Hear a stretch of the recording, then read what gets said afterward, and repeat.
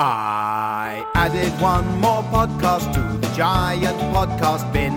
Now you have plucked that podcast out and started listening. I took my microphone and found some human folk. Then I recorded all the noises while we spoke. My name is Adam Buxton, I'm a man. I want you to enjoy this, that's the plan. Hey, how you doing, podcats? Adam Buxton here, out for a walk in the Norfolk countryside with my beautiful dog friend Rosie. The weather, as I speak, is, I would say, grody. It's cold, it's damp, and it's bitey as well. So I'm not going to spend too long waffling in this intro. We're going to get into the festivities with Joe as quickly as possible. But hey, merry, festive, non-denominational area to you. Or if you're a more religious podcat, happy Jesus party. Thank you so much for joining me. I hope you're having a nice day wherever you are, whether you're with lots of people or just sat there on your own. I hope you're okay. It's good to be with you. Couple of little shout outs before we get into the main podcast.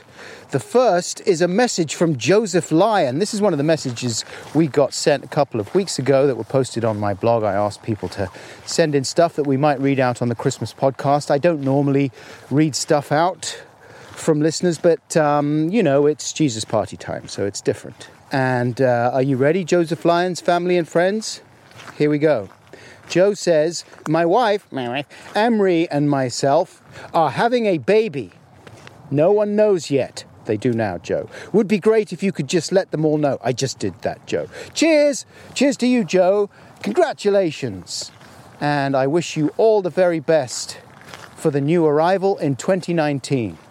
Another quick shout out. Now, people sometimes say to me, oh, Buckles, thank you so much for the absolutely free, great podcast. I wish there was some way that I could repay your generosity. Well, there is. You could support Beam, B-E-A-M. They are a charity that provides a better way to help a person who has become homeless than just giving them a few pennies. And I would say that it is way better than just walking past them and feeling guilty, as well as slightly annoyed that you feel guilty because you didn't do anything wrong. Anyway, Beam is a new website that offers homeless people the option of getting off the streets by providing employment training. Beam assigns each person a caseworker who supports them through the training and into work, all the while keeping you up to date with their progress if you so wish. Before you make up your mind about Beam, pay them a quick visit at beam.org, which is where you can read stories from people who've been helped by Beam so far. So see what you think. That's beam.org. I've put a little link in the description of this podcast to simplify the process for you. I'm sure your support would be much appreciated. So, the Christmas podcast, not too much to explain, I don't think. I've tried to make it family friendly. I believe I've removed or covered up most of the swear bombs. I mean, some of the content perhaps is still a bit fruity. I don't know, but you should be okay, I think, if you're listening with the family. More or less. But I met up with Joe Cornballs Cornish earlier this month, December 2018, and we continued our tradition of getting together at this time of year, waffling, exchanging gifts, and laughing wheezily. We read out a handful of messages from listeners. We talked a little bit about Joe's new film, The Kid Who Would Be King, which hits UK cinemas on February the 15th. 2019. Ooh, exciting. There's also in the podcast a visit from the Queen. There's the premiere of a couple of songs from Buckleton the Musical, including some terrific rapping from Rosie, and another installment of The Doodle Story. Don't get too excited. But we began with a Christmassy version of one of our old Six Music podcast jingles, which I dug out of the vaults and stuck a bit of tinsel on. And that resulted in an in-depth and very festive discussion of deodorant. There goes Alan Partridge. All right, back at the end for a couple more festive shout-outs, but right now, here we go. Hey you, that's right you. What the hell do you think you're doing, chum? Sitting and waiting for disaster to come when there's a Christmas podcast about to start. Where are my Adam and Joe are here to make things right. Their vaguely festive chatter will illuminate your night. Your spirits will be lifted, your problems will be solved. Unless they're really serious, then we just can't get involved. They got together in a Christmas podcast hut. They had some holy water and a special festive nut. They gave each other gifts, they read some stuff you sent in. And Adam went to school with the boy whose name was Quentin. Is that true? I did, yeah. He was the person that first told me I needed deodorant. Really? Yeah. That's a terrible day for everybody. It's a sad day, isn't it? When they hear they need deodorant. Do children not need deodorant? Oh, yeah, they definitely do. All through their youth? Well, it depends. Or does there come a day when it's like... There comes a day, yeah. Oh, you stink. It's happened with my children. They reach... What age? Well, it varies massively It's depending got on younger. your maturity level. I think in the olden days it used to... Well, it used to be much younger because they used to work in pits. And in armpits. In armpits. They used to work in giant adult armpits. They provided the stink for the armpits. The stench. They didn't actually have the stench. I don't know, yeah, it's getting younger. The children are maturing quicker. They eat more crap that stinks. Policemen are getting younger. Policemen are getting younger. Everybody's getting younger. We're getting older.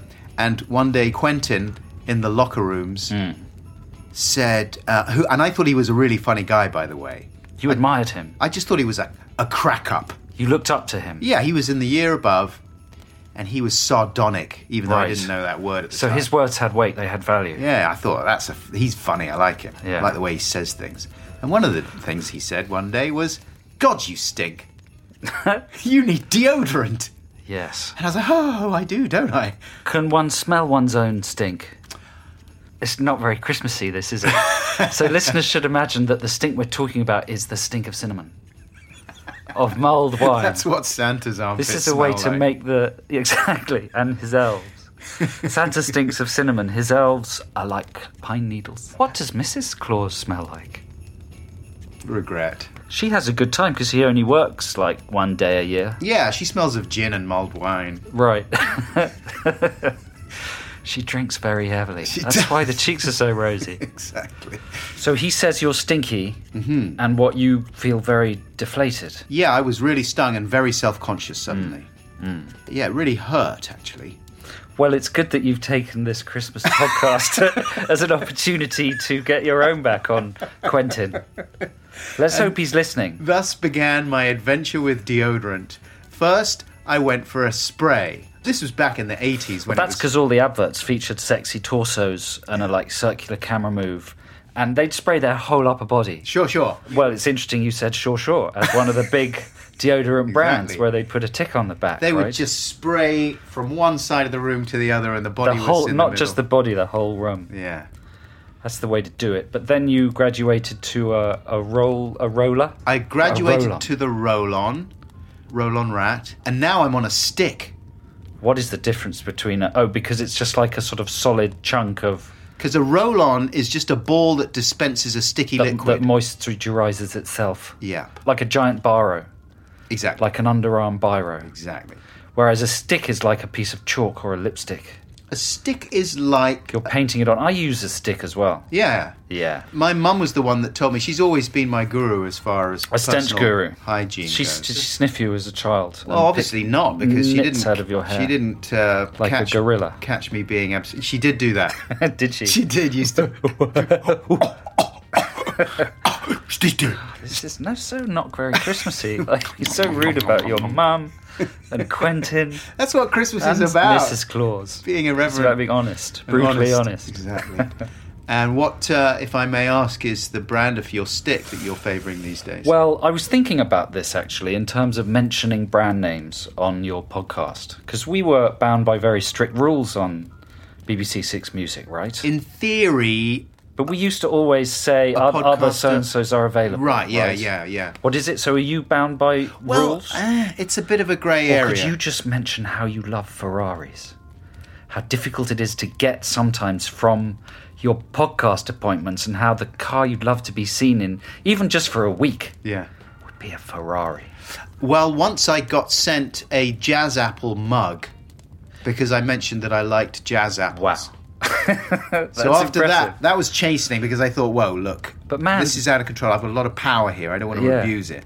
There are YouTubers that do that professionally, right? Influencers. And they've turned that... So it's not like something that is unheard of in the world of self-created content or whatever it's called. No, but anything goes. Well, you and I, we've done adverts in the past. We've got bendy principles. I wouldn't really call them adverts. What do you call something that has a negative effect on the sales of the product? A sadvert. A sadvert. Something that actually damages the brand. And gets everyone fired. I suppose they haven't named it because it wasn't their intention. Yeah. I think the whole creative team from Virgin Mobile was fired, weren't they? I can't remember anyway. I think one team got fired. So when you ask me what brand of deodorant I use, my mind immediately goes to a big box of them arriving at my house. Right. But that probably won't happen, will it? I don't think so. I wouldn't encourage that. I'm not an influencer in that way. I'm Clinique for men. Clinique for men. I'm all over Clinique. Yeah. That's what I use to keep myself looking old How and tired. How many hours of great protection are you getting? I don't know. I use it once a day. Right, okay. Yeah. My brand, Mitchum. Mitchum? Robert Mitchum invented it. Really? I don't know.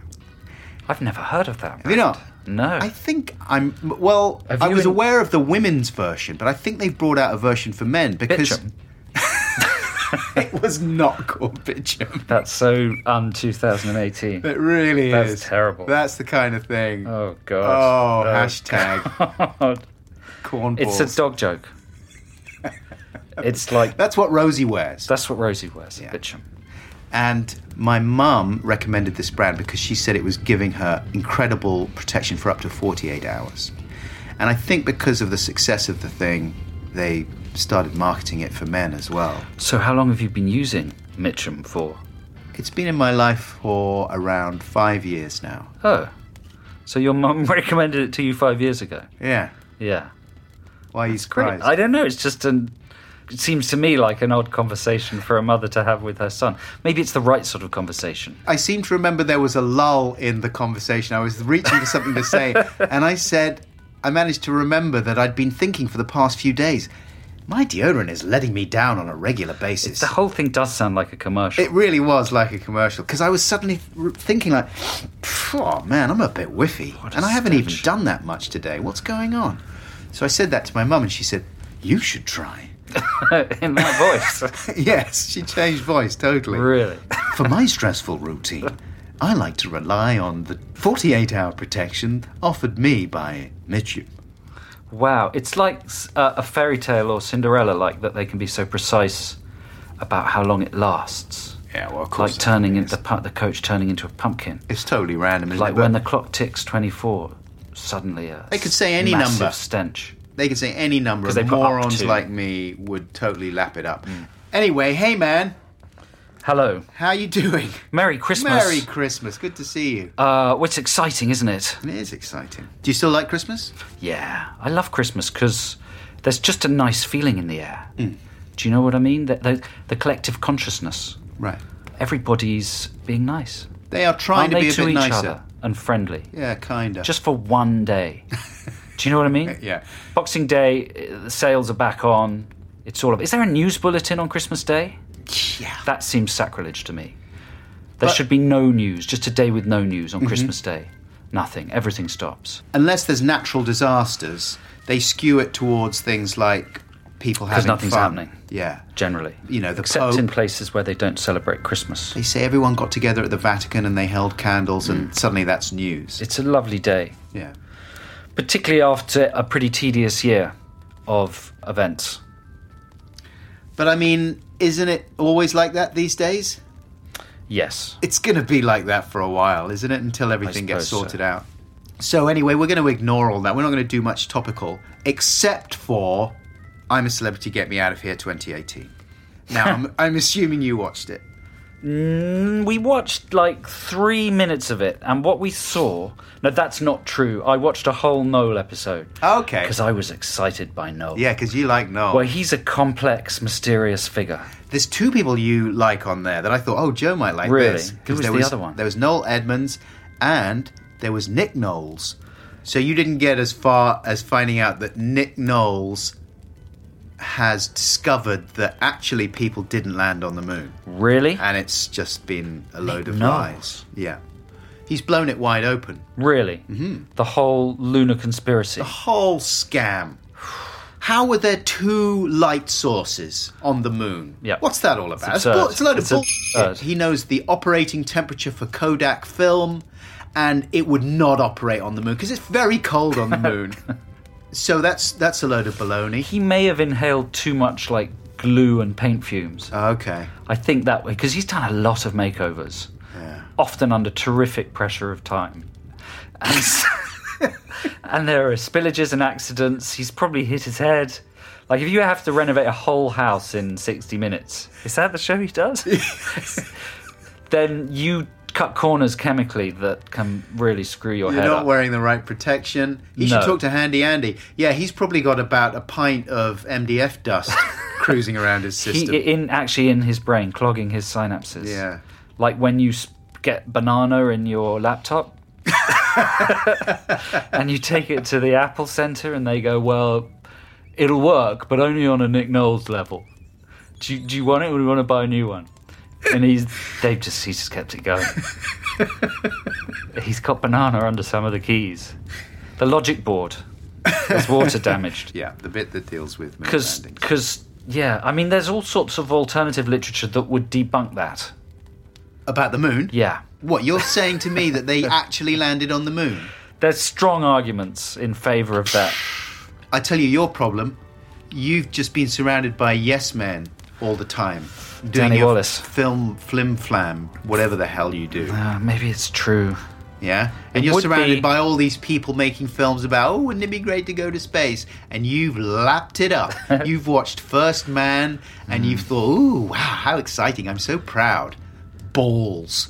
So how did you deal with Edmonds? Because you know he was first out.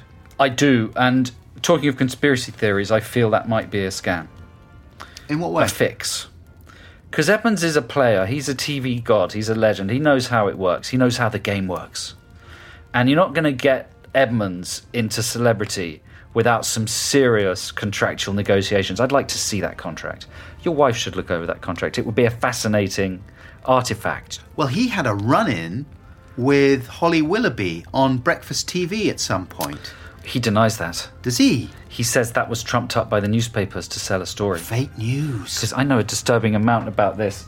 And the contract, what do you think? Like, what kind of things is he... Why would he want to be first out? He stipulated that he had to be treated like an emperor.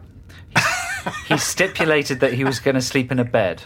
I'll do it, but I'm not sleeping in a hammock. I don't sleep in hammocks. I have back problems, serious medical back problems. This is conjecture at this point. This is conjecture. This is what I'm imagining. This is what I would do if I was him.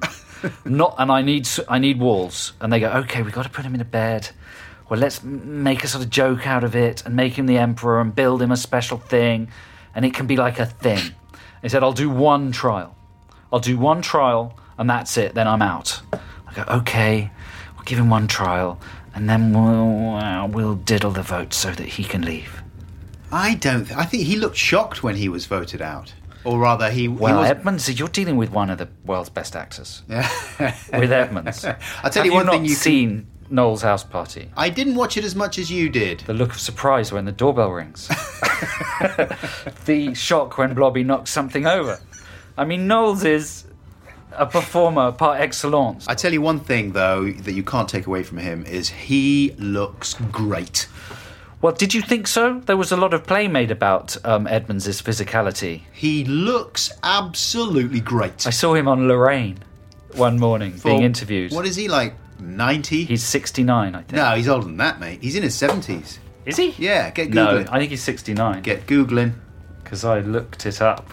Even for 69, though, he looks great.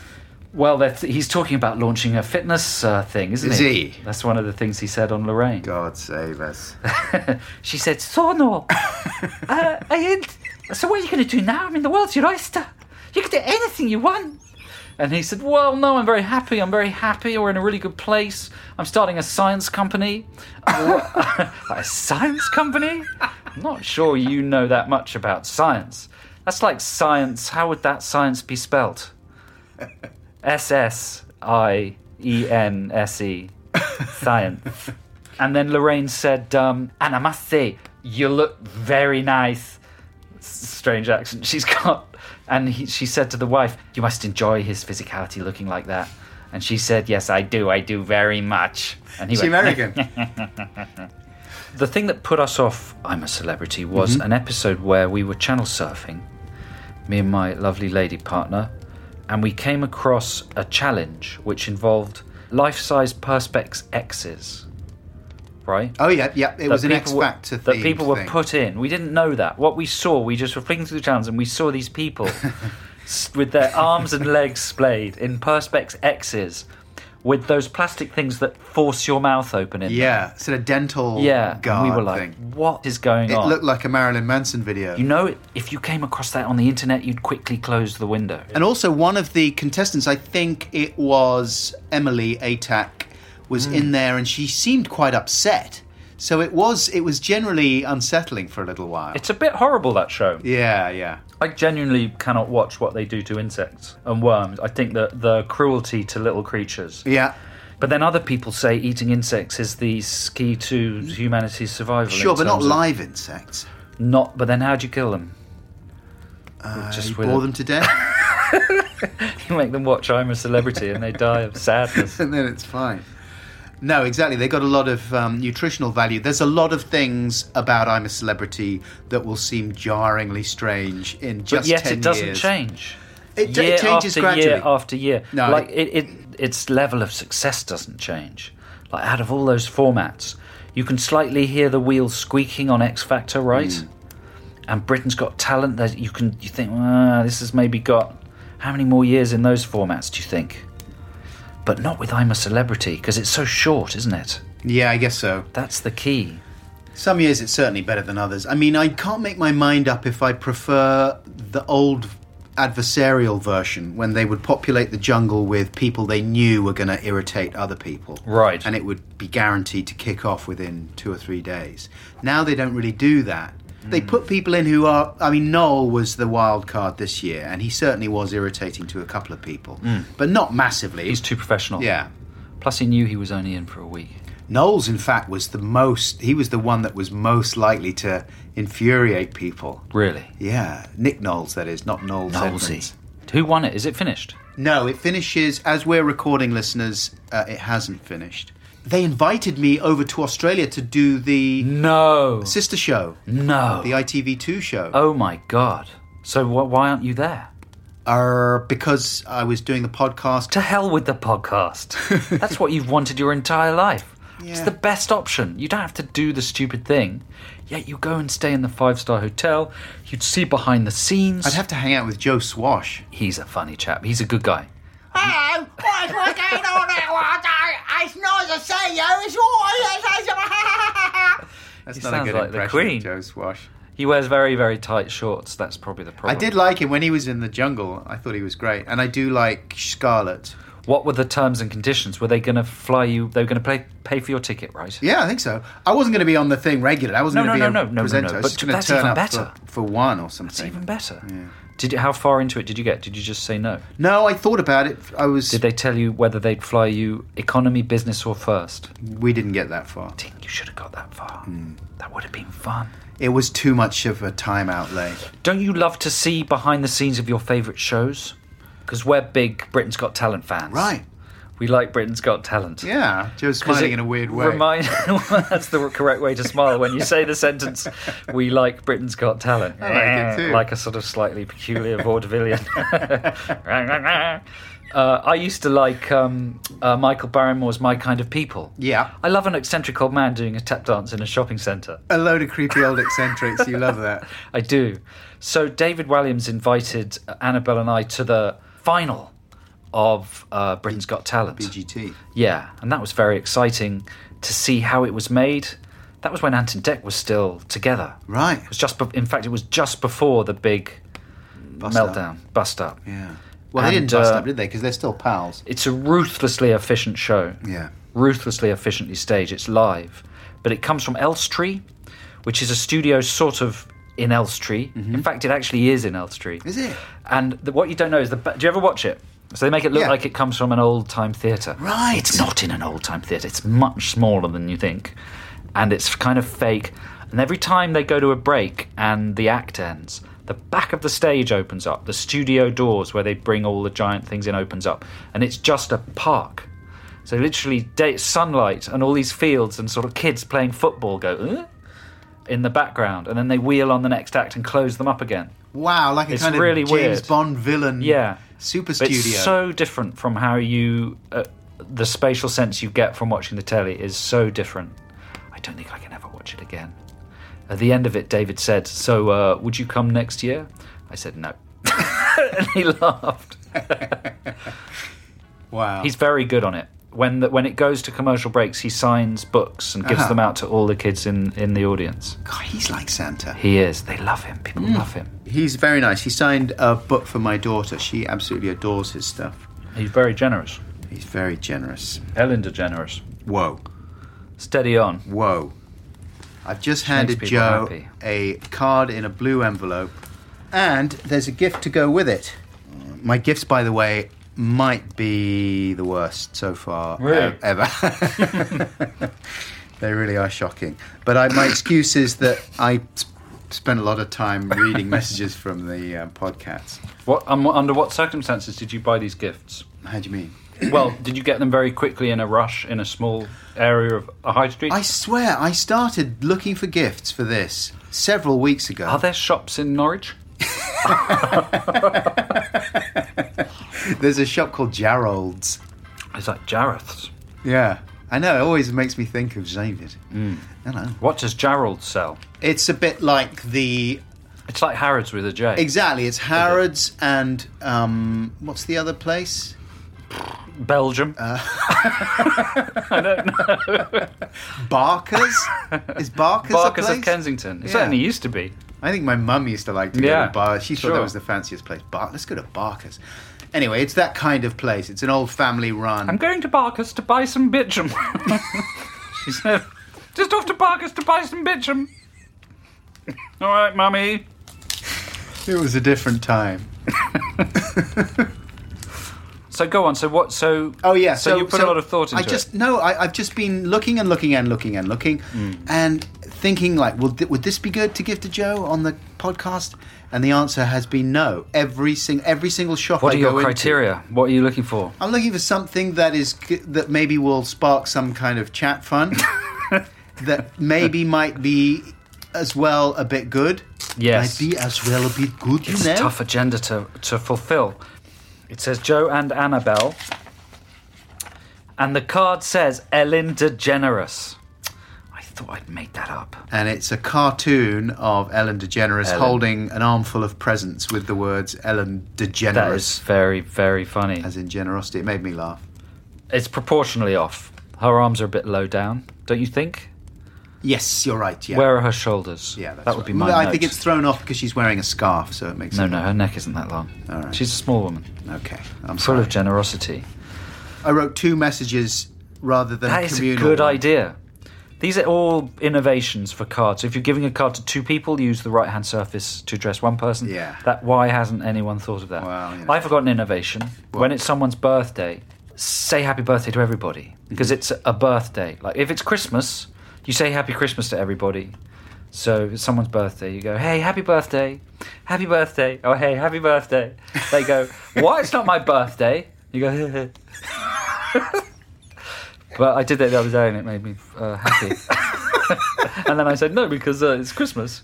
Then you say happy Christmas to everybody and people lost interest. Yeah, but it Moved is away. actually Christmas, though, when you're saying happy Christmas. Yeah, and it's a celebration.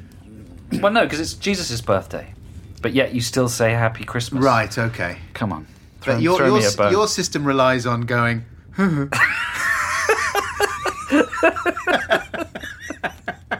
at a crucial point. It does. And that would work at Christmas as well. Merry Christmas! So it's got very nice wrapping paper with little jolly reindeer. And with elves. little penguins. No, it's little penguins. They've put a ladder up to climb onto the back of the reindeer who's got a scarf on. It's far-fetched. It is far-fetched, but it's a very friendly reindeer. He doesn't mind at all. Is it a reindeer? It looks like a moose to me. It's whatever it is, it's far-fetched. This is a book called The Joy of Saying No. At which point I can use my jingle. No! No, no, no, no, no, no, no, no! No! No, no, no, no, no, no, no, no, no, no, no, no, no! No! No! No! No! No! No! No! No! No! No! No! No! No! No! No! No! I love that jingle. For a long time I thought it was you doing that. It took me a while to realise it was Sexy Beast. Yeah, that's Kingsley. Yeah, it does sound a bit like you when you get... No! So it's one of those fun books that you might find by the cash register, an impulse buy. There's shops now that are dedicated to those kinds of things. It's like they've got loads of books about... Crap shops. They're kind of a little bit... Dedicated They used to have chocolate willies and candles shaped like willies and pasta shaped like willies and all that sort of stuff. But now it's lots of little books about philosophy and feminism and games, little fun games. I actually use those shops quite a bit to buy gifts for... That's what they're for, Adam. Podcast guests. Do you? That's exactly what they're for. Yeah. Gifty shops. They're balanced on the edge of a dustbin. But I looked at this book and I actually thought, hey, hang on. That's quite good, because I seem to remember you once saying to me the hardest thing is to say no to stuff. Yes. About, people who like your stuff and it's very flattering and they ask you to get involved with some project they're doing and you feel just really rotten. They've reached out to you, they've endorsed what you do and you say no. You say no. No! No! No! No! No! No! Embrace the joy of saying no, it says on the back. In a world that favours yes, it can take courage to say no. But this simple word can set you free. With short tips and inspiring quotes, this little book will help you to harness the positive power of no for a happier, calmer, and more joyful life. Okay. Shall I dip in? Yeah, because, I didn't want to get you a book that was just an endorsement of total blanket negativity. No. Because I'm not into that. No. I'm with John Lennon. No. When he went to the top of the ladder at the Indica Gallery where Yoko Ono was displaying her work, and she had painted a little tiny word on the ceiling and you had to go up a ladder with a magnifying glass to see which word it was. And she had painted yes. And Lennon said if she had painted no, he would have walked out of the gallery and they would never have had a relationship. What a tit. Here's an amazing... amazing... I've just opened this and bang, this quote by the great thinker and philosopher Brooke Shields has walloped me in the eyeballs. It says, don't waste a minute not being happy. If one window closes, run to the next window or break down a door. What's that got to do with saying Don't no? waste a minute not being happy. Mm-hmm. I think that's unhealthy advice. Do you know what I mean? Yeah. That's unsound philosophy. It's unrealistic expectations. Yeah, because you need the lows in order to create the highs. I would balance that with a quote from the other great philosopher and thinker, Ronan Keating. Mm-hmm. With life is a roller coaster. Exactly. You've got to have the downs to create the ups. Yeah, mate. When you say yes to others, make sure you're not saying no to yourself. Oh, so put your needs before the needs of others. Look after number one. Be selfish. That's not good either, is it? Joe, will you help me cross the road? I'm very weak and I can't see. No. Thanks a lot, Brooke Shields. Woohoo! Bye! I'm off to have fun all the time! Oh dear. Sound of her being hit by a car. Joe, I'm very busy on Saturday and haven't got time to feed my dying dog. You get the gist of this. It's a dangerous book, though, because you really shouldn't buy it. You say, no, not buying that book, no. That's right, isn't it? It's denying its own existence. It's denying its own usefulness. But except I was fooled into it. Yes. Well, that's very kind of you. Sorry about that. No, it's fine. Regift it. It's fine. Do you need to raise anything up by, say, 1.5 centimetres? Well, if I do, then that book will finally come in handy. I like to listen to Adam and Joe, but I listen to the podcast, not the live show. I used to feel acute frustration because I couldn't join in with Text the Nation. But now my troubles have disappeared because Retro Text the Nation's here. And now my letter might be read out instead of thrown in the trash and forgotten about.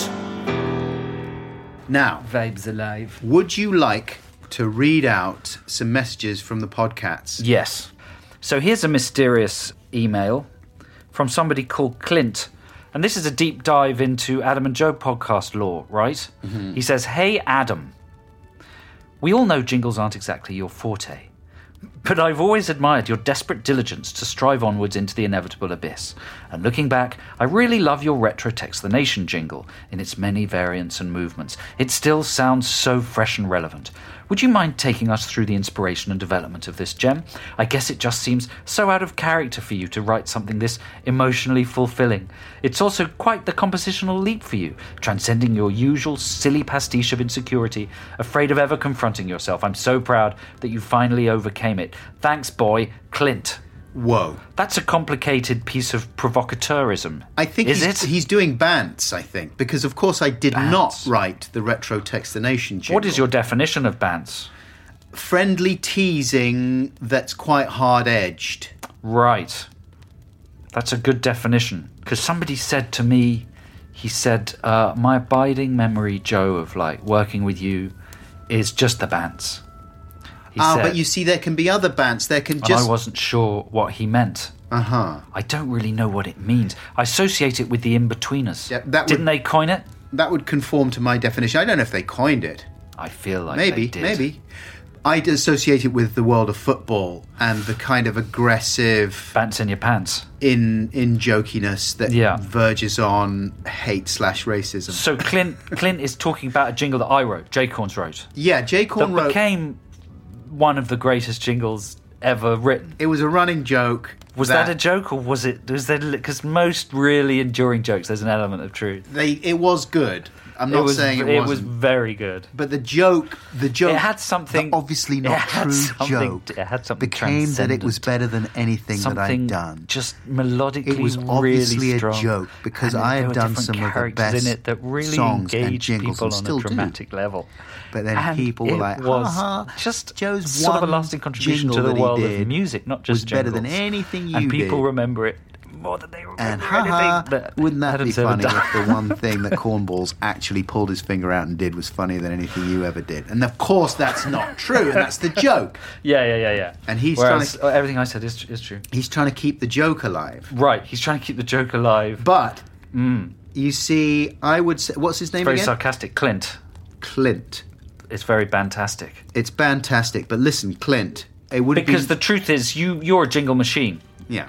And, I often find that jingles are some of the most enjoyable parts of your podcasts. Do you notice I said some of them?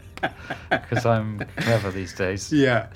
The podcasts as a whole are absolutely wonderful, but I really look forward Sometimes to the if you're not getting on with a guest, you think, great. Think the jingles. Jingle I time. like the bits with you and the doggy. Yeah, okay. At the beginning and the end and the jongles. Some people say, you should do a whole podcast where it's just you talking to Rosie. It is good. And I think, you might think that that's a good idea, but the reality of that would probably be less appetizing. Only one way to find out. Clint, that's a provocative email. Also, Clint, you spelt insecurity wrong. You spelt it insecturity. But although maybe that's deliberate. Insecurity, like a cross between being insecure and an insect. That's what I feel when I watch I'm a Celebrity, Get Me Out of Here. Insecure. Thanks, though, Clint. Thanks, Clint. That was brilliant bants. Good bants, unless you hate me, in which case... Hate me. All right. I'm going to take things into the toilet for the first and not the last time in this podcast. So this is from Johnny, and I'm going to do a possibly offensive posh voice for you, Johnny. You may not be like this at all. Hello, Buckles. Last month, I decided to hike up Mount Kilimanjaro. I hired all my equipment from a local travel company in Tanzania and was persuaded to pay an extra $70 for my own private loo. It soon dawned on me that some poor porter would then have to schlep it up the 6,000-metre mountain along with everything else. I didn't let that bother me for too long, though. It was a great loo, and you should have seen the state of the communal ones. My loo comprised 2 parts, a comfy seat and a tank beneath. After doing your business, you simply pulled a handle beneath the seat which would open up the tank. At the end of the first day, I'd had my money's worth already. The next day we ascended, and whether it was because of the altitude or the food, I just didn't need the loo. I couldn't look the exhausted porter in the eye. The following day, we ascended yet again. We were now pretty high, around 3,000 metres or so, and that night nature called. I rushed to my toilet tent and did my business. 2 transactions. It was pitch black. I don't know if he's talking about the transactions or just the hour. I stood up, turned back round and bent... No, he's talking about the night. Right, it's all dark there. It was pitch black. I stood up, turned back around and bent down to pull the handle. Confusingly, I heard a loud pop as it opened and felt something on my face. The tank hadn't been equalised since being sealed at the lower altitude, and the pressure had forced the air and everything else straight back up. Do you think the porter had done it deliberately? I couldn't take any chances and tipped him handsomely. Keep up the great work. Merry Christmas, Johnny. So that's, wow, you're living an exciting life there, Johnny. Having his own feces projected into his face. By a mal-pressurised porta potty. Wow, that's quite a story, isn't it? I mean... How would you feel, though, about... If that was an option, if you were mountain climbing... Yeah. Would you be okay with paying a guy to carry your porta potty? I don't know. What is it? Kilimanjaro's a snowy mountain. I guess it is up at the top. And I would imagine... maybe not, though, with global warming. Well, maybe not. Yeah. I'd imagine the pops freeze into icicle pops. Okay, yeah. And then the squirrels then you can eat just... them. Right. I don't know. I don't know. It doesn't sound very... Pops. They could call them. Yeah, poopy pops. Poopy pops. Oh, yum, yum, yum, yum, yum, yum. That's the sound of a Kilimanjaro squirrel. It's just a confusing story. I can't relate to it. No. I'm looking for a way in. It's outside our purview. I would never climb a mountain. Yeah. I don't know whether I'd take a loo. I don't understand. He didn't set up the business of pressurising it in the first paragraph. No, but he made that clear very well. I thought it was very well written. well written. It was well written. If he'd set up the pressurising at the beginning, he wouldn't have needed so many words to trigger the punchline at the end. Johnny, I'm sorry about this. I didn't realise it was going to be a crit. The tank hadn't been equalised since being sealed at the lower altitude, and the pressure had forced the air and everything else straight back up. No, you're right. It's very well written, and it's very funny. All the info was there. I thought it was unusually succinct. It's very good. It's dirty, though. It is dirty, but as I said, I thought I should introduce that area of conversation because there will be more. Okay. I'm sorry about that. And I've been reading about the philosopher Montaigne. Do you know Montaigne? I've heard of him. Marcel Montaigne. Right. 16th century. And he would write quite a lot about, toilet functions and things that would normally be considered below the consideration of a philosopher. But he thought that it was all very important. That was life and it had to be considered as well as the loftier stuff. All right? So if you don't like it, deal with Montaigne. So you're just citing him broadly as someone like... Who would like this podcast? Who would like the podcast and ratifies any mention of pooey type conversations. Montaigne would have loved that story about the Portaloo. Okay. He would have been rocking back and forth. He loves stories about climbing mountains. Mountains, exactly. So I should say at this point, thank you so much for all the messages that you sent in, podcasts. I really appreciate it. More than ever before we got this time. Wow. It took a long time to read them all. They were all great. I do apologise to those of you who have not had your messages read out. They were too good, but thank you very much. Have a good time all the time. That's my philosophy. What about a prezi from me to you? Yes, please. So I've got a challenge for this present. Oh, man. Do you think you're skilled at guessing what presents are?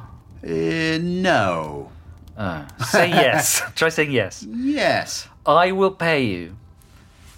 I'm going to make this a real sum of money. Whoa. I will pay you £250. What? If you can guess what this is. This isn't like you. You're not a gambling guy. I will pay you. I will write you a cheque for £250 if you can guess by feeling. All right. What this present is. Oh, wow. Money on the table, listeners. By the way, I'm not serious. You can't. This is why he's not a gambling guy, because he doesn't take... I was for a little bit, and then I thought about it. And I lunged back to the microphone and said that addendum. Thanks, or corrective. man. Okay, whatever so you call it. Cornballs is passing me a long, thin present. What is it? It's about the length of a long pen. That's a good unit of measurement. You should lecture in measuring. He had a scar. It was the length of a long pen. Okay, so I'm feeling it now. I would say that we're dealing with... I thought maybe initially it was some sort of AV cable coiled up. No, I'm eating a pear, I'm sorry, but that would be a good gift. Can I open it now? Yeah. All right. You haven't tried very hard. Oh, Moses. How weird. It just came apart in two sections and there's a little hand poking out of one of them. There's a little fleshy coloured hand. And it's made of plastic, but it's very realistic looking. And it's odd because it's like one of those Ron Murk sculptures. Ron Murk, who does those strangely proportioned but very lifelike sculptures of human beings. Wow, this is great. How many have you got there? 1, 2, 3. There's 5 hands. Now, why would there be 5? Oh, okay. Yeah, there you go. You put them on your fingers. They're finger hands, Finger hands. and they're super creepy.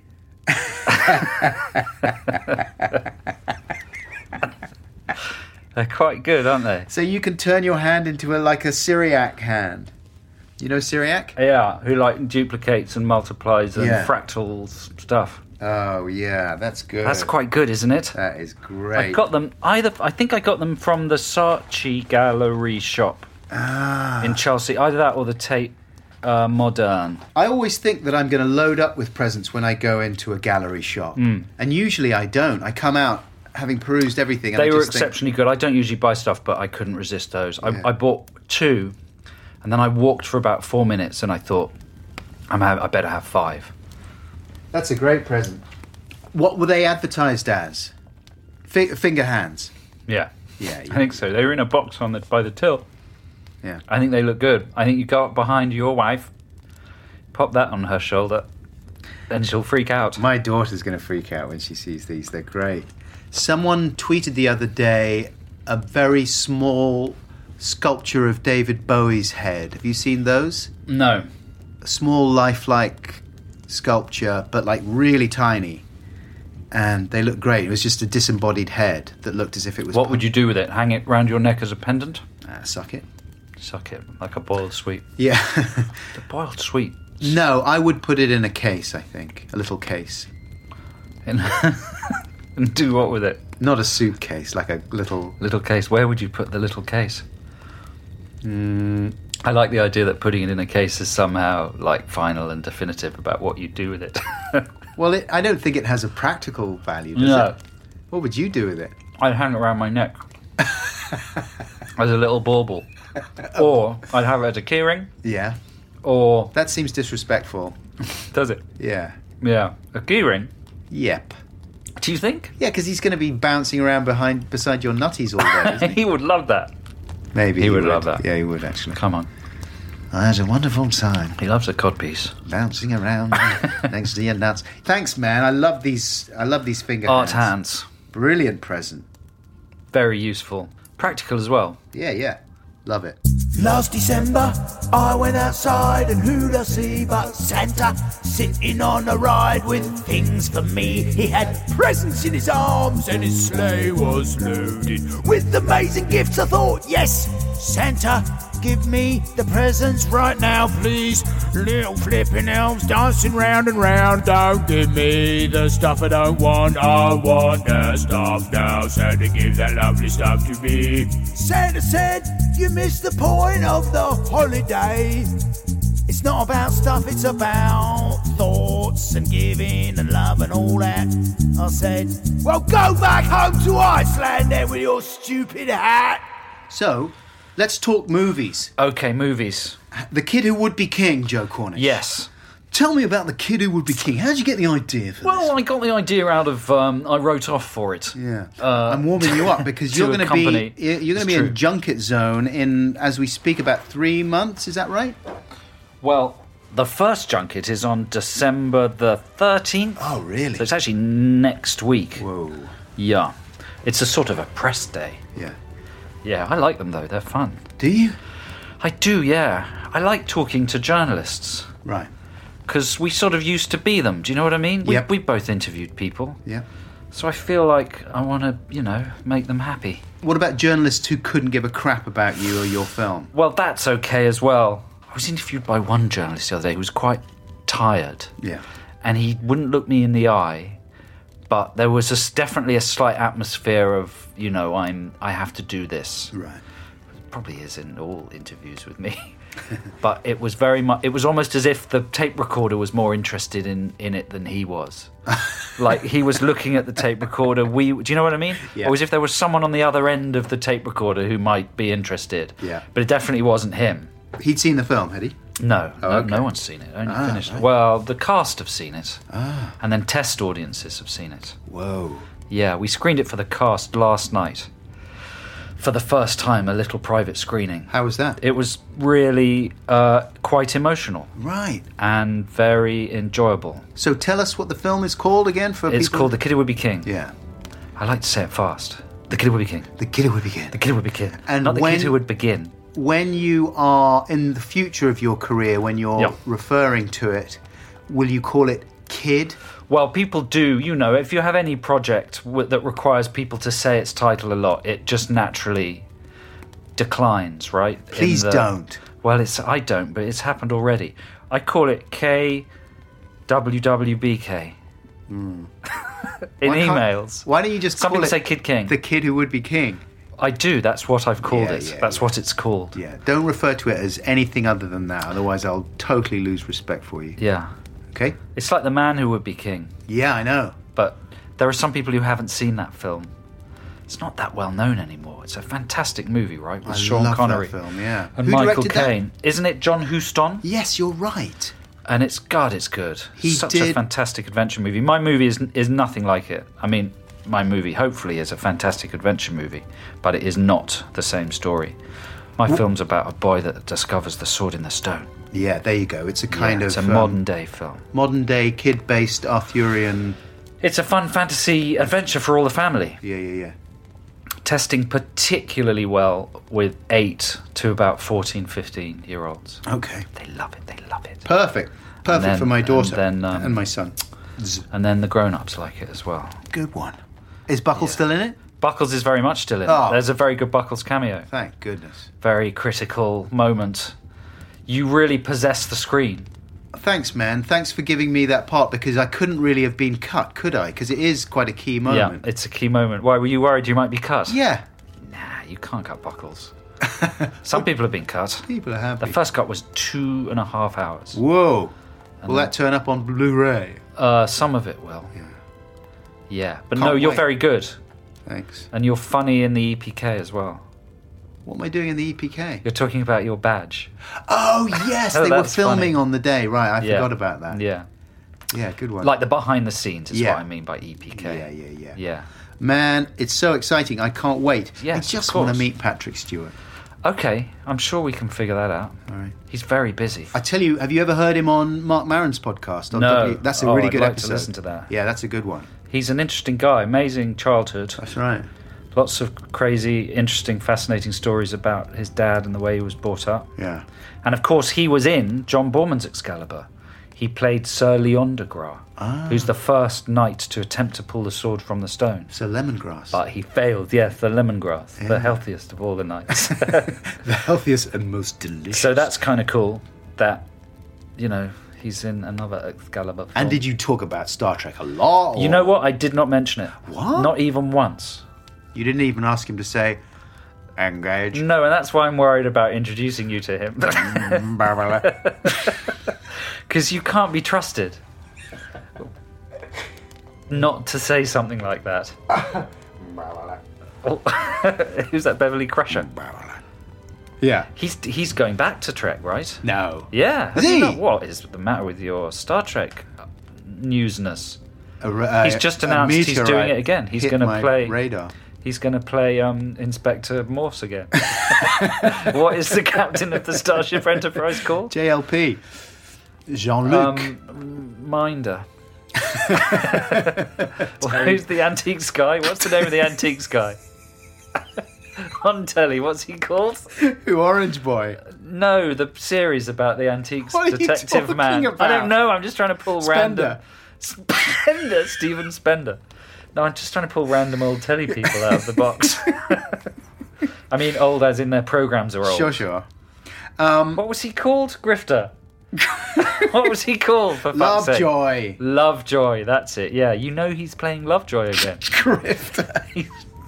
He's back in the saddle as Lovejoy. Lovejoy, Lovejoy's back. Commander of the Enterprise.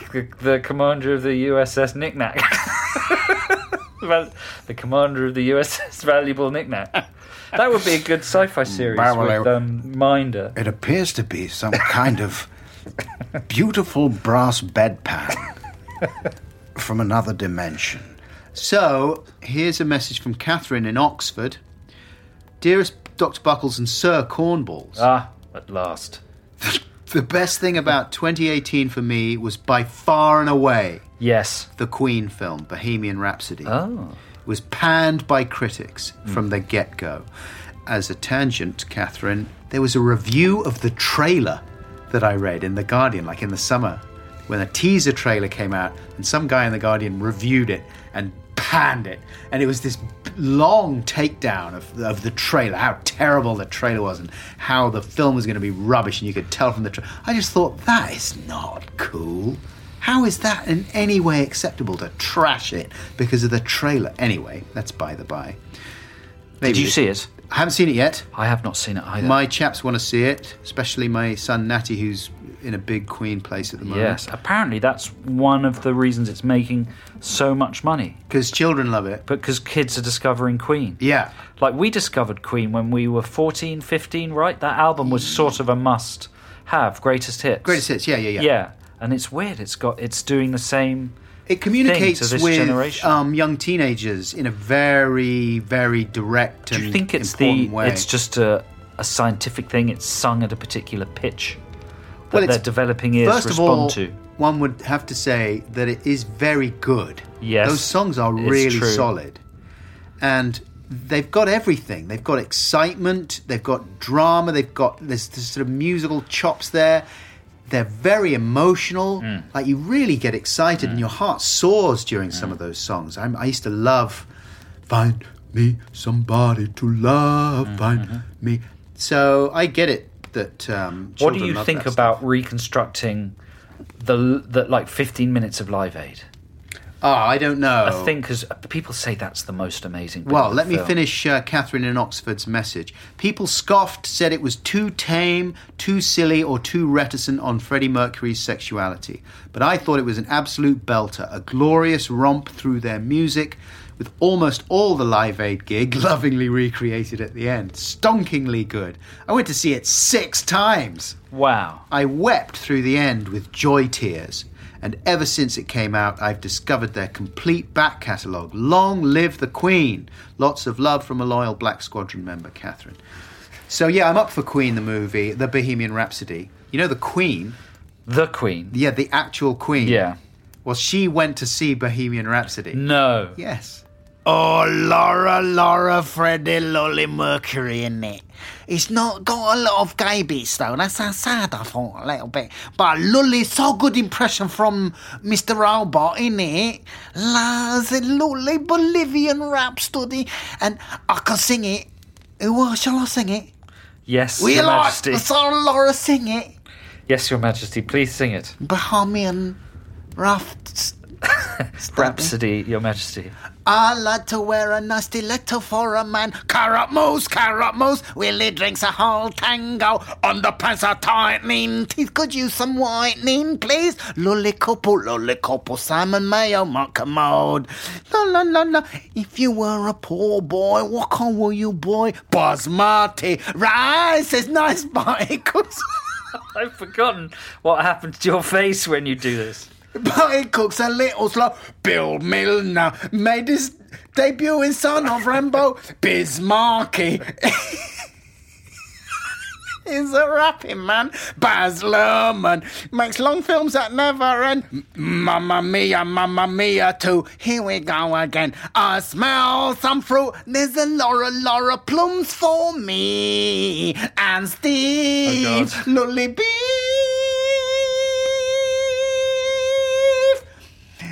That was very powerful, Your Majesty. It's nice, isn't it? I think you've got some of the lyrics wrong, though. It's so... No, they're right. They're lovely. They're so nice. And the lyrics are just exactly that, I think. I put them down from, like, wrote them from the ear. Did the Queen really go and see Bohemian Rhapsody? She didn't, did she? That was all an excuse. I like the way it just started in the middle of one of my sentences. But then when the royal family's involved, you can't... If they start talking, like if they're bored, they'll just launch into another. And that is what the Queen did. That was extraordinary. The holiday horn, it goes do-do-do. Holiday time. Have a carrot, have 2 carrots. Go to the toilet, take your time. Holiday time. What about a present for you now? Yes, please. Okay. Oh, this is a big box. It's a big box. Wow, this is the size of... This is like a large pen. It's the kind of size that I would have got very excited about A big square pen. as a child. You know, that looks like a proper... A sort of shoebox-sized pen. Yeah, shoebox-sized pen. I think I've forgotten to take the price tag off. I'm sorry. Oh, this guy. My Pet Talking Playset. So there is a very creepy-looking cat who's inside this box with a plastic transparent window on the front. The cat looks sort of worried. It has its hands folded over its front. Mouth recording function. Tip it over, read what it says there on the back. On the back, My Pet Talking Playset. When talking to Tom, it will use funny voice to repeat what you said. Touch its face, it will sound pop. Touch the belly of Tom. It will has a strange sound. It will has a strange sound. Also, the punctuation is all off. Pull or touch its tail. It will sound a funny no. Pat Tom's feet. It will say woo-woo or ayo. It's a plastic cat. Like, it's not articulated in any way. It's just like a sort of plastic statue. The best gift for the children. It looks dangerous. It looks like the sort of thing you'd buy at the beginning of a horror film. Yeah. Do you know what I mean? Definitely.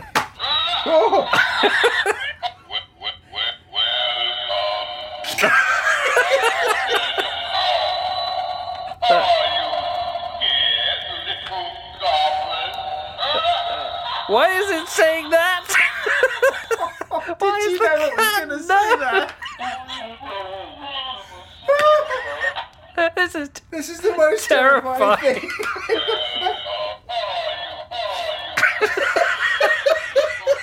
What is happening?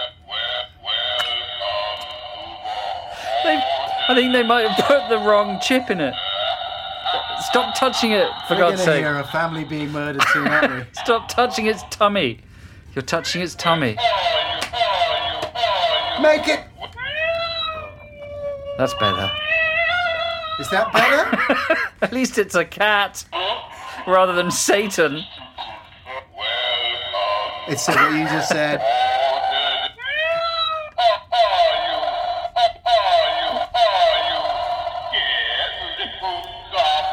Yes. Why is it saying that?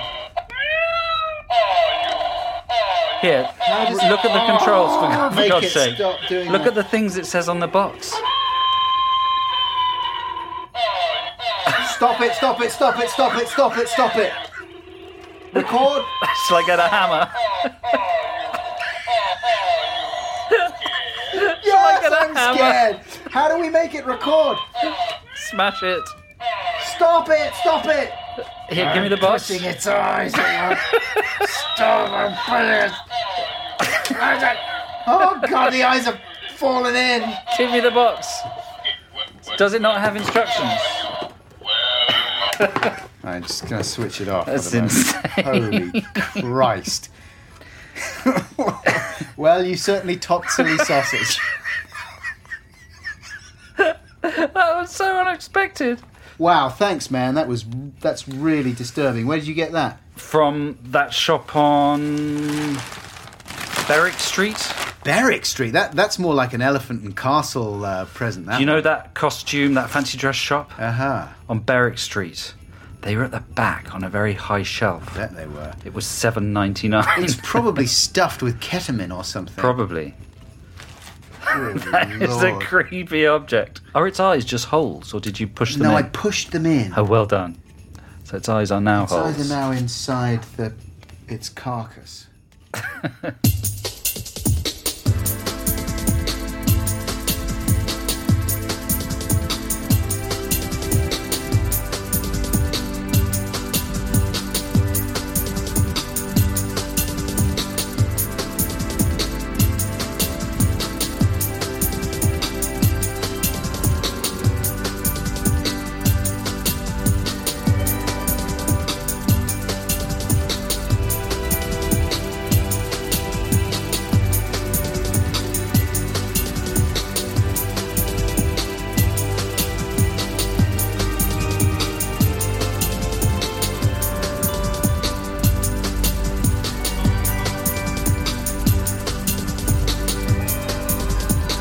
We're all in this together. Hello, good evening, and welcome. Frost on the window. Okay, here's some eggcorns that you sent in, Podcats. Thank you very much indeed. Once again, apologies to people who sent in stuff that they really wanted us to read out and we haven't done so. Nothing personal. We still care for you very much. This is from Dave Holmes. Dave says, in her first year at secondary school, my daughter Amber wrote a story in which she described seeing something with her profiterole vision. That's a good one. I'd like to have profiterole vision. I do. What is a profiterole? It is like a small pastry ball with cream And chocolate. and Is it dipped in chocolate? it's like a ball version of an eclair, isn't it? So it looks a bit like an eyeball. Yes, Like a doughy eyeball dipped in chocolate. partially dipped. So I think that's highly tenable. Right. Someone could have profiteroles for eyeballs. A little bit of chocolate rolling around. Pastry man. It would be obscured by brown smudges, profiterole vision. I've got something in my profiterole vision. That's very good, Dave. Thank you. And thanks, Amber. Okay, here's one from Guy Mayman. Do you think he's a highwayman? Guy Mayman, the highwayman. He's missing a trick if he's not a highwayman. Hi, Dr. Buckers and Cornballs. My daughter Emmy, who has always been keen on history, recently told me that until she started secondary school, she had always believed the symbol appropriated by the Nazis, very Christmassy, was called a swastical. She secretly wondered how imagery with such dark connotations had such a cute name. Love you, bye. Guy Mayman, the highwayman. Swastical. Swastical. It would be a way of softening up the Nazis, making their image more friendly. That would be the name of the lollies that the people on the Right. far right really enjoy. Yes. Nazi icicles. Yeah. It's tough, isn't it? Because in a way, they are quite Christmassy. Like, there's nothing like an Indiana Jones movie at Christmas. Yep. And it's red and white, colours of Santa. Did that ever strike you as odd, though, with Indiana Jones, that they were incorporating these incredibly dark, real No, elements? because if you go down that path, then all war films really are slightly questionable. I did, when I made that toy parody of Saving Private Ryan, I did have a weird moment when I was going, oh my God, this is hideously inappropriate. But then I got over it. Here's one from Neil. He's from Winchester. I went to visit my auntie and uncle, who have retired to southern Spain. They wanted to show me around and drove me to a place called Mijas Pueblo. We went on holiday there. To Mijas. We had Yeah. a great holiday in Mijas. Only you went ill. Did I go ill? You went ill, yeah. Is that when we were filming our Billy and Icky things? Possibly, but you got ill and you locked yourself in your room grumpily for most of the holiday. Oh, so I just hung out with your brother and your sister, and they were wicked. I'm so sorry. It's all right. It's a long time ago. Oh, that's terrible. I think you were ill. I definitely was. Yeah. I wasn't in a mood. No. I was in a mood that I was ill. Probably, yeah. Oh, man, that's It was the a good worst, time. though. It was a good time. We had some fun. Some fun. So, they drove me to a place called Mijas Pueblo, a viewpoint at the top of a hill that looked out over the arid Andalusian countryside and the Mediterranean. We walked to the viewpoint, and my auntie excitedly beckoned me over, calling, "Come and have a look at the Panasonic view!" That's good. Obviously, she meant panoramic. But it maybe was sponsored by Panasonic. Well, it could be, couldn't it? And one day, in a sort of idiocratic world, like as in idiocracy, Yeah. maybe think like Kodak liked to sponsor, or they used to like to sponsor particularly good spots for taking a photo. Right. Was that in Disneyland or somewhere? Yeah. This is a Kodak moment. Yeah. So they'd sponsor a little area, a little promenade area that had an amazing view. Yes, and when you go through certain things that everybody goes through, if it's a breakup, or then companies in the future will sponsor those moments. And it'll just like, there'll be a chip in your body already to help with your medical functions. I think it would say something like, "I'm so sorry you've broken up. This is Tinder tragic." And you go, "Ooh, Tinder." Or if you're in an amazing overlook, looking at an amazing view, you might go, "This is a Kodacular view." It's absolutely Kodacular. Well, it's Panasonic. This is an absolutely Panasonic view. Yes. Wow, that is going to happen though. Sponsored thoughts. Do you think? Yep. I can't wait. Neither can I can't wait. It just cuts out the middleman between me and the products I love. Also, imagine all the great articles about it. The think pieces. And they'd have an How many episode stars will The Guardian give it? 3, probably. Yeah? Here's one from Paul Bradley. He says, "My nephew Fergus calls the fast food chain McDonald's Old McDonald's. We assume the branches he goes to are only supplied by the guy in the nursery rhyme." Yeah.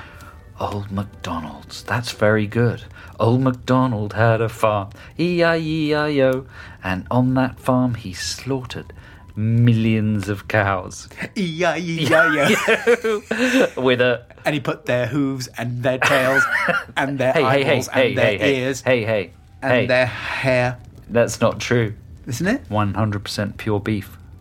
Yeah, So but... which means 100% of the cow. Exactly. Does it? Exactly. I think it does. I think it's semantics. I.e., it's pure beef because it definitely came from a cow and a hoof is When was part the of last it. time you had a McRunkles? When was the last time I had a McStinkles? Maybe early 90s? Really? Yeah. No way. Yeah. So you think you haven't had a McRunkles for at least for over 20 years? The children have... Not even a Breckles, a tasty sausage and egg McMuffles. No, mate. They have... The children occasionally have them, I'm sorry to say, and I'm chips. always a little Little bit packet of angry chippy when chips. they come back and they've got them and I have to stop myself. Have you seen their touchscreens? No. So me and my lovely lady partner went to the dump very early in the morning because that's when you Is that what they call McDonald's now? Yes. Well, they put them near dumps. Right. And there was a McDonald's on the way, so we had a Breckles. Oh, yeah. Because we like a sausage and egg McMuffin. I did used to like that, yeah. They had touch screens. So you don't have to order. There's just giant iPads. Right, like in the adverts. Yes, and there was a woman standing beside it with a detergent spray bottle and a cloth. Sure. Just wiping it down the whole time. Each time someone touches it. Kinda, yeah. I thought, that's peculiar. It And then I is. read in the paper the other day, someone who'd done a survey, and they'd found fecal matter on every single McDonald's screen that they'd tested. Even with the woman wiping it down all the time. But listen. There's fecal matter everywhere. Everywhere. Do you think? Sure there is. There's certainly a lot in this room. After your conversation. There's a lot in this podcast. Tax.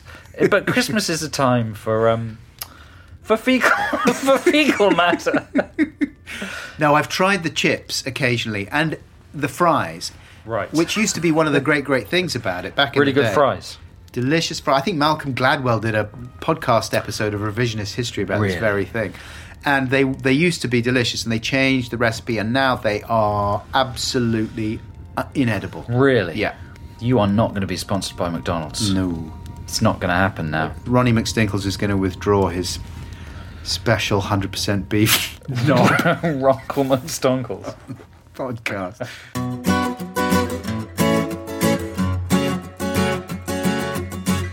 Excuse me, that was a wind from down inside me. It has escaped from my inside garden, and now I humbly beg your pardon.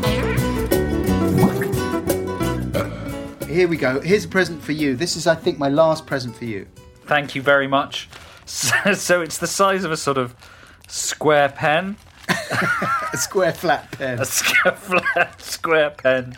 But pretty much exactly the size of a pen.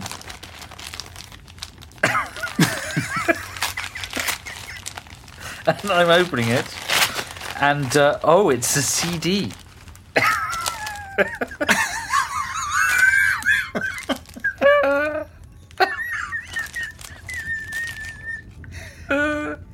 It's got something with it.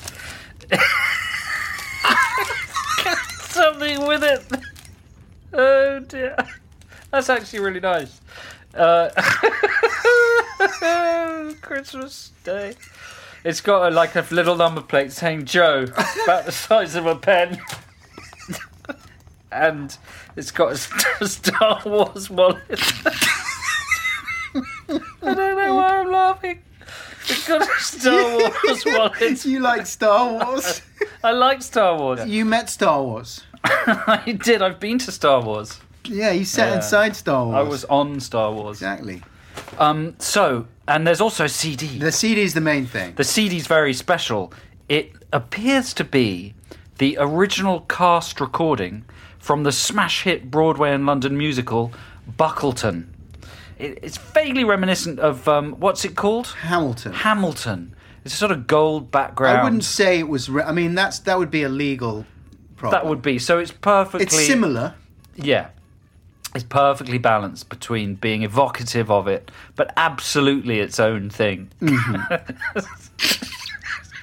So it's a gold background with the black star, but instead of where you might find the political man Hamilton, it's got a silhouette of Buckleton. With a top hat. With a top hat, and his right hand is extended. He appears to have a phone in it, and it's got like a Wi-Fi symbol coming out of it. He's punching the air because he's found a spot. He's found a signal. He's got a good signal. He's the top point of a star. Exactly. And then behind is the silhouette of Rosie the doggy. RTD. And it says Buckleton and Norfolk Musical. Yeah. Do you want to hear one of the songs? Yeah. Let's get the CD out. All right. Let's put it in. So the deal with this is that we went to see... You mentioned Hamilton, the musical. I actually went to see that with my daughter Hope. Actually did. Yep. Yep. In real life. You didn't just imagine going to see it. You actually saw it. No, I had to go to the theatre and everything. No. Yeah. Wow. I had to sit there and watch it. Right. Listen, I saw both halves. Actually, though? Yeah, okay. All the way through. Right. You know about Hamilton, right? I do. I haven't seen it. Well, it's a hip-hop musical, I suppose, isn't it? What? So instead of the usual kinds of... musicals and hip-hop are completely contrary art forms. Yeah. You would think, wouldn't you? But what they've done here is they've fused them. What? The style and feel of the kind of music you would get at a musical, but delivered with the style of a bit of rapping. And hip-hop about history, American political history. Seems weird, doesn't it? That's absurd. Someone who knows about hip-hop was telling me that the flow that is employed most often would be an Eminem-style flow. Someone who knows about hip-hop told you that the flow that would be employed... Louis told me. Louis told you that someone... Louis likes his hip-hop. Right. And he was saying, oh yeah, the flow is very Eminem, apparently. That they use in Hamilton? Yeah. Right. I wouldn't take hip-hop advice from Louis. No. I'd take it with a pinch of salt.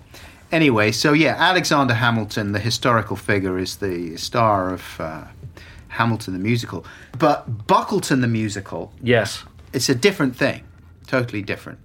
It's about a proud, brave, talented, handsome man. He has a beard.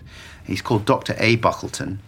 And he lives in a house in Norfolk in the countryside with his wife, his 2 teenage sons, and his 10-year-old daughter, and his dog friend, a whippet poodle cross called Rosie. And the songs on the soundtrack are about his everyday struggles and all the trials and tribulations of his abundantly privileged life. One of the songs actually is similar, I would say, to a song that's in Hamilton. And there's a song in Hamilton called The Room Where It Happens. It's one of the best songs, actually. Written, as I think all of them are, by Lin-Manuel Miranda. Kind of a genius man. The Chimney Sweep. Why is he the chimney sweep? Because he plays the chimney sweep in Mary Poppins. Does he? Yeah, and by the time this podcast goes out, the world will be Poppins crazy. Right. And Lin-Manuel will be twirling his chimney brush and clicking his heels. Yep. In Poppins all over the country. He's had a long, distinguished career pre-Hamilton as an actor, playwright, singer. He did the songs in Moana, I think. Did he? And yeah, he's good. He played a bellman in The Sopranos. In Blame It on the Bellboy. Dunstan Checks In. We went to see that, didn't we? Did we? Yeah, That's we a good did. Christmas movie. We saw that in the cinema. Imagine. Dunstan Checks In. Monkey. So in The Room Where It Happens, they're talking about the Compromise of 1790. Sure. That was something I don't already know. Yeah, I mean, that is one of my favourite compromises. It's regarded as one of the most important bargains in American history. Yeah. I rank it just below the Missouri Compromise and the Compromise of 1850. And the film Compromising Positions. I rank it above that. Right. Yeah. So this is similar in style, and this one is called The Room Where It Happened. Can't wait. Ah, Miss Rosie. Mr. Buckleton, what? I was wondering about the new smell our bedroom's got. Oh, yeah? I don't know what you mean. Oh, I think you do. It's the opposite of clean. It's emanating from the kind of a stinky big log that emerges from the back of an incredibly naughty dog. Whatever. Plop, inside less. Wasn't me. Crap, outside more. Do whatever it takes to avoid leaving Todd's on the bedroom floor. It seems to me, Mr. Buckleton, you're plopping to conclusions. I hate to disabuse you of your poo-based illusions. In case you didn't know, there's other creatures in this house. I've heard that the turd could have come from a mouse. A mouse could not do that giant poo, that was you. Don't take me for a fool, it isn't cool. I know the style of your stool. I've watched you do enough outside round the place, staring up at me with that look on your face. Half concentration, half pure pleasure, as out pops a nugget of dirty doggy treasure. Even for you, this is getting quite sad. You sound mad, and it doesn't change the fact that no one else was in the room where it happened. They never knew who done the poo when it happened. But it was obviously you who done the crap when it crappened, the dump when it dumpened, and the plop when it ploppened. I'm the one who's got to scrub that floor, so I'm begging you, Rosie, don't do anymore. Just shout when you want to go out to the toilet of nature. No one else saw the poo when it happened. I think Louis' right. Yeah. I think that is very similar to Eminem's Blur. I mean, that could be an Eminem track. I know what he means. Yeah. It's definitely very good. Yeah, there's quite a few more Buckleton tracks. I won't play them all now. Right. I might. How many more are there? Hundreds? No. I think there's another couple. What is the I've been working is on the them whole with my musical daughter. about the dog and the Todds? No. There's another one. No. Do you want to hear another one? Sure. I mean, it's Christmas. How can I say no? I won't play you the whole thing. I'll play you a little bit. In this one, Buckleton is upset because it's a lovely day, but the children are in their rooms and they won't come out. Really? They're all on their devices. Really? Is that a real thing that happens? That's happened to me, yeah. It's happened to you. This is the bit after Buckleton comes into his daughter's room and says, "Come on, look. This is you know. It's a nice day. You've been in there too long. You've got to get outside." I'll go outside a little later. You said that before. Right now, I'm just watching this. Right. And what is it that's so very important? It's a funny guy commentating on a video game. Are you even playing the game? No, he plays the game. You just watch him commentating on the game. Jesus Christ, the world's ending. Right, I'm opening the curtains. Dad! Look, you gotta get outside in the sun and have some fun just like we used to in the olden days, before the shutters came down and the screens went up, before everything real in the world got stuffed. But you were the one who brought the screens. Oh yeah, be ungrateful, please, by all means. Listen to yourself, Dad, you're such a hypocrite. You're always in your nutty room doing pointless. Sorry, I'm gonna have to say no to that. I will not be treated like a ludicrous brat. I want everyone out in the sun right now, building huts with twigs, making friends with the cow. So there's a little bit of that one. That's good, man. That sounds deeper than the other one. The one about the poo. Listen, there's all kinds of intellectual tones, a variety Is that Hope singing on that? Yes. That's very lovely. It's very touching. She's very And do you talented. think it'll change her approach to her screen use? Being involved in a satirical song like that? I hope it might do. Should give her a different perspective on it. Yeah, because she really loves Buckleton the musical. Yes. And I would think that it might seep in there a little bit. I mean, it's almost replaced Hamilton in her affections, and she really loved Hamilton. When can the public see Buckleton the musical? Oh, it's actually come off the West End after a smash hit run. Oh. Because the other theatres were angry. Because it was taking all the audiences. Yeah, there you go. That's weird because I didn't hear. Oh, I didn't hear no, it about happened it. very quickly. Did it? Yeah. It was so successful so fast they Very had to fast. stop it. And it won all the awards. Did it? Yeah, and everyone else was going like, wait, what? Why? What's the Buckleton? It's too similar to Hamilton. Really? And apparently all the Hamilton people got annoyed. What would happen if I looked it up on the Don't look internet? it up Because on with the internet. success like that, I wouldn't. I mean, surely it would be on the internet. Well, you can look it up, but some of the results may have been removed by law. Buckleton. Buckleton was a smash hit musical. There you go. That ran in the West End for one night only. Such was the incredible success of this production that a group of entrepreneurs, showpeople and actors clubbed together to bring it down, saying that it threatened the livelihood of the West End community. Colour me wrong.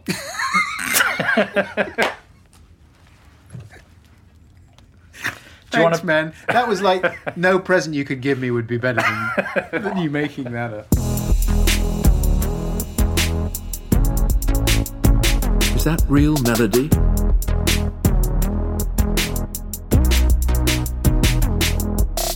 Have you seen my phone charger? What? I left it right there. Woof. Did you see it? Have you got it? Where's my charger gone? Where's my phone charger?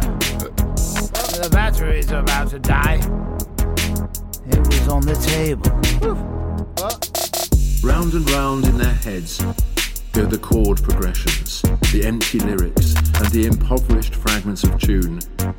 And boom goes the brain box at the start of every bar, at the start of every bar. Boom goes the brain box.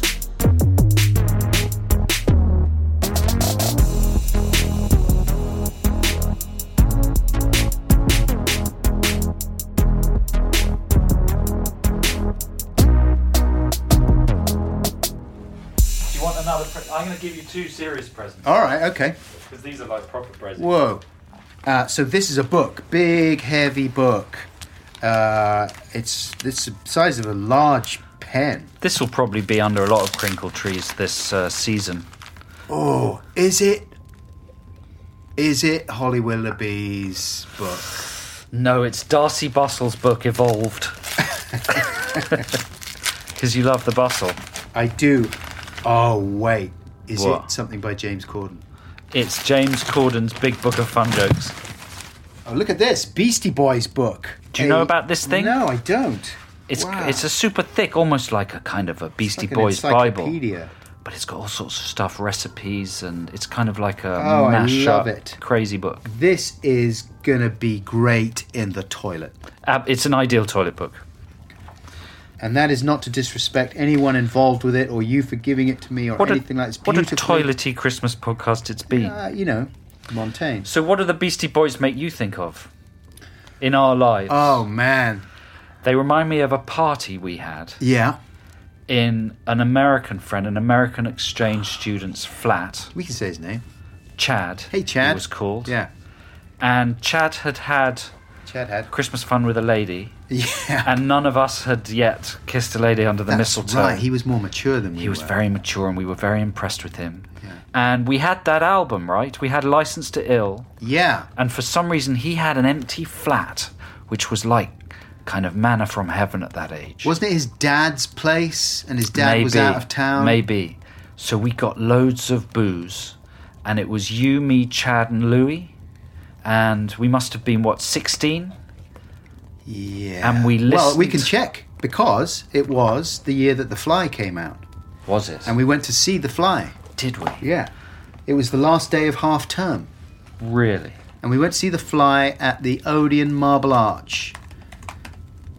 I'm putting in the Fly UK release. But to cut a long story short, 87. 87, there you go. So we were like 17. Yeah, 17, nearly 18. We got very, very, very, very, very drunk. We drank irresponsibly. And we danced to License to Ill.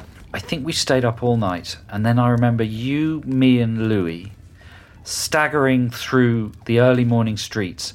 And then I remember Louis leaning over and vomiting so profusely that there was a continuous stream of vomit connected between the pavement and his mouth. Yeah. And he wasn't even sitting on the curb.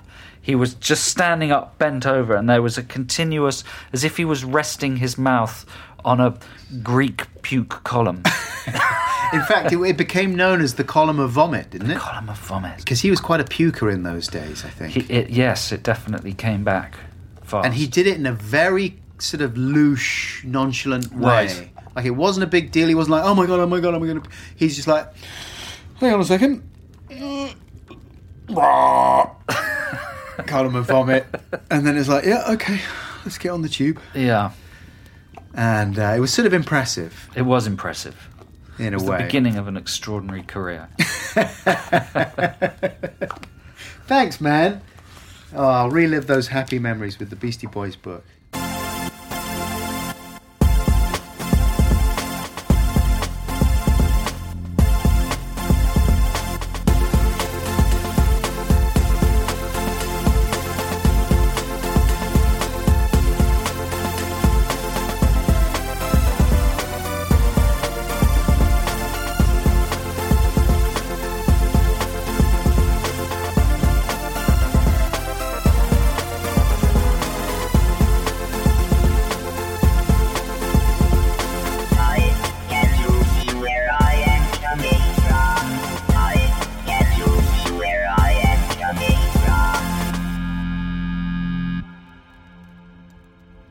Right.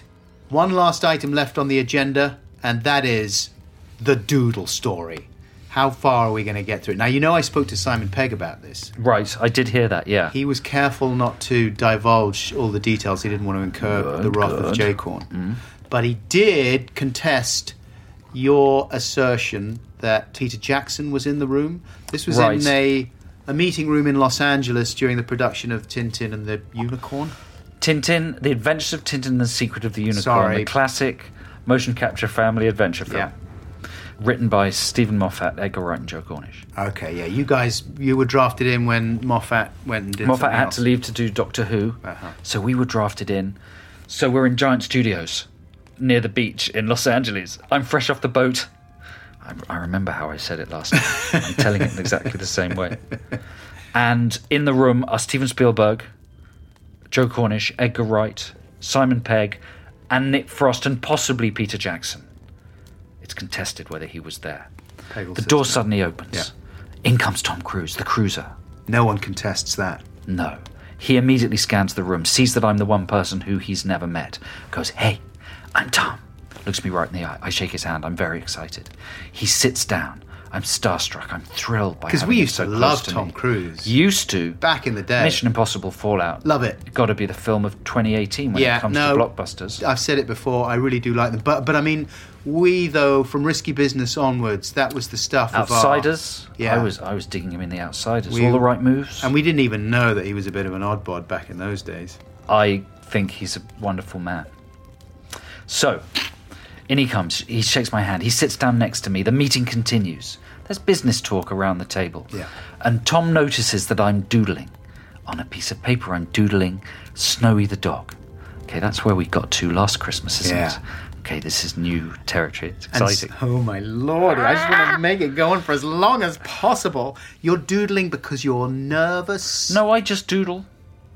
I do. It's one of my things. I'm very creative. Sometimes I just doodle. You just doodle. I do the doodle with Betty Boodle. You know, he does a bit of a doodle. So I'm doodling Snowy the dog, and I've drawn 3 of his legs. Mm-hmm. But the front right paw, I've yet to connect the 2 lines that form the outside edges of his front right leg. Tom sees the doodle of Snowy. He leans next to me. He says, "Is that your doodle?" I say, "Yeah, that's my doodle." "That's a good doodle." "Thanks, man. Is that Snowy the dog?" "Yeah, that's Snowy." He says, "Can I doodle?" I'm like, "Yeah, sure you can doodle." He takes my pen. Is this when he was 5? That's how Tom talks. He's very enthusiastic and directional. Yeah. That is what he said. Yeah. He said, "Can I doodle?" I said, "Yeah, sure, man. Have a doodle." So he takes the pen and he starts to connect the 2 lines of Snowy's leg. But instead of drawing a paw, he draws a black square. Okay? As if he's sort of worried about doing an actual foot or being judged about the foot that he's drawing. The quality of the paw. Or that he's thinking, I don't know this guy. I'm Tom Cruise. I'm doodling. I don't want to do anything that gives anything away about me or the quality of my doodle abilities. This is simply my conjecture. Uh-huh. But this is you as a qualified psychotherapist. A fully qualified psychotherapist. But Snowy had 3 fully formed paw feet. Yep. Like a dog. Tom gave him a black square instead of a paw. And that is where the story must end for this Christmas. Are you insane? No. Christmas must be looked forward to by the whole family. And this is how to do it. Simon intimated that the end of this story might not be worth waiting for. He's wrong. He's jealous of the story. He knows he doesn't have a better story, despite all the films he's been in, all the famous people he's met. He has no story that can match the Tom Cruise doodle story. That's why he pours scorn on it. So that's your Christmas present, listener. It was a twisty. For you didn't 2018, you get... And he drew a small black square. Bye.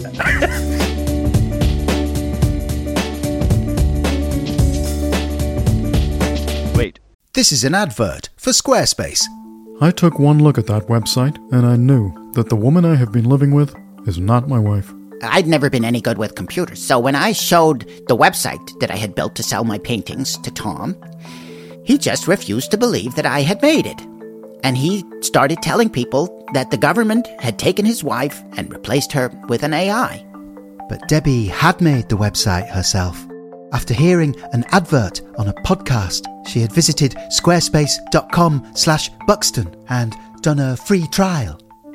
They had all these professional-looking templates there, so I chose one I liked, and I started typing into it. And then I dragged in some pictures, I uploaded a video. Before I knew it, I had a website. I've seen The Matrix. I know that you need big green numbers and a long leather coat to build a website. It's just not that easy.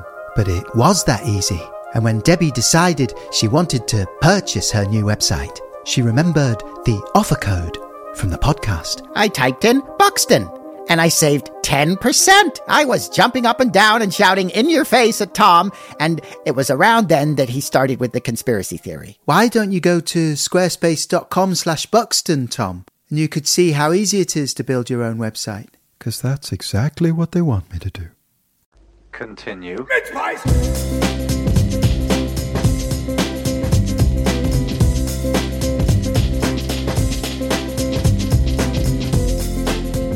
Hey, welcome back, Christmassy Podcats. Hope you enjoyed that. Joe Cornish there. Thank you very much to Joe for his time and his wonderful gifts. Always quite like a surprisingly thoughtful gift giver. I felt a bit bad that I didn't give him anything more decent. He actually gave me a couple of other things as well.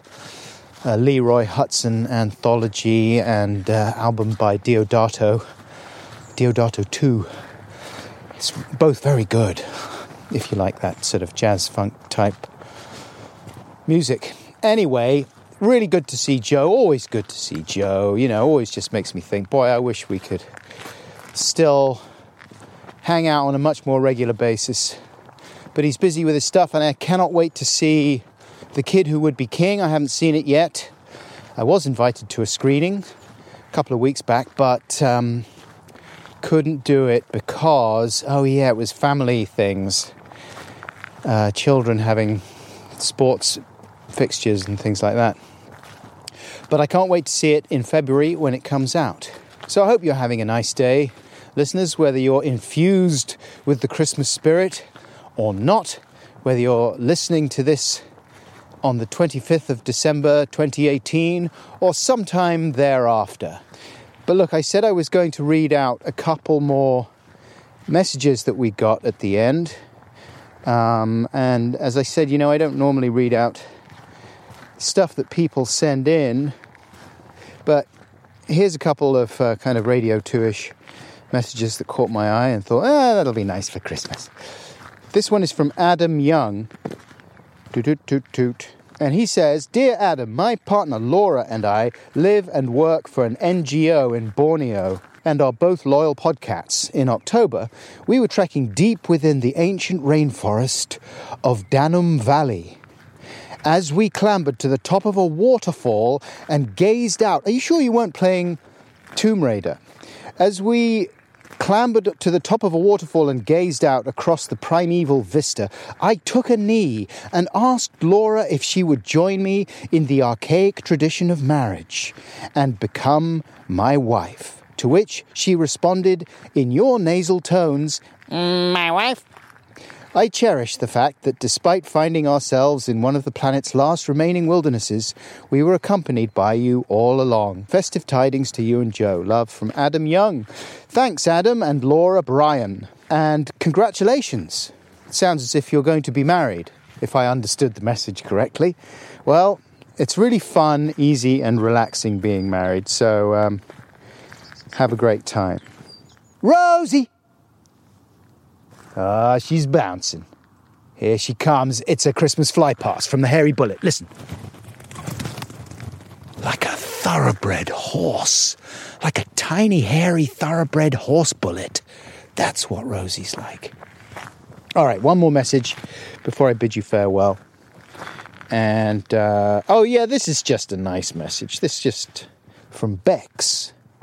Hello, Dr. Buckles. No anecdotes from me, just a very warmly wished Merry Christmas and thank you. I love your podcast. It's an absolute pleasure, whomever you talk to. Anyway, by way of a thank you, I've made a donation in your name to the MS Society. Excellent organisation. Did a Bowie Bug show for them earlier this year. Bex concludes, Merry Crimbles to you, Rosie, and all the family. I get 3 kisses. Thanks, Bex. What a kind message. Merry Christmas to you. And to all of you listeners, thank you very much for listening this year.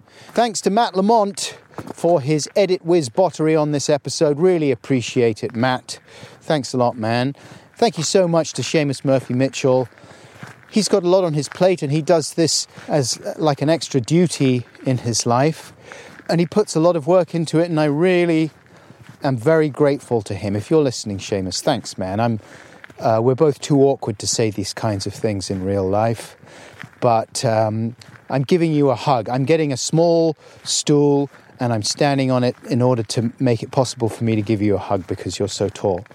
But thanks a lot, man. And I wish you all the best for 2019, as I do all the people who have been on the podcast and helped with the podcast, and all of you for listening. Thanks a lot. Thanks to Acast for their continued support in all sorts of ways. Much appreciated. Okay, that's enough, I think. Hey, take care. Until we meet again in 2019, I think the podcast will be back. I've got to get back to writing. I've really been shirking my writing responsibilities, and I think my editor's getting quite sad. So I've got to spend a few months doing that, but hoping to come back with regular episodes in April of 2019. Got some good guests lined up for you. Until then, I love you.